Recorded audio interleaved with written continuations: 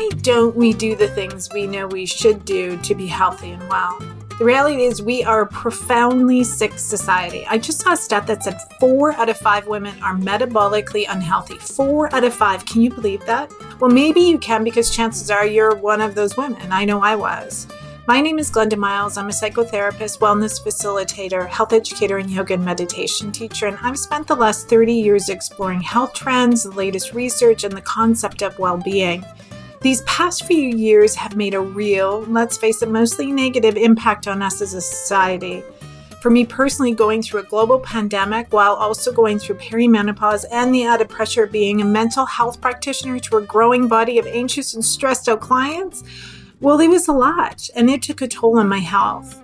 I'm going to share what I did, what worked for me and what didn't, as I'm on the other side of it now, through bonus episodes all through the season.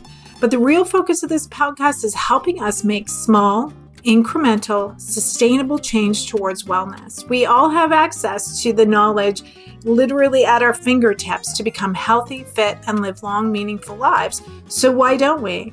Yes, change is hard, and having access to all the information can be bloody overwhelming. So I'm going to break it down, each topic, into bite-sized pieces of the latest research and leave you with a practice that can be easily implemented into anyone's daily life. You're invited then to try it out for 14 days, see how it feels, notice it, experience it, and don't let that inner critic sabotage you again. Episodes are released every 2 weeks or so on the full moon and the new moon.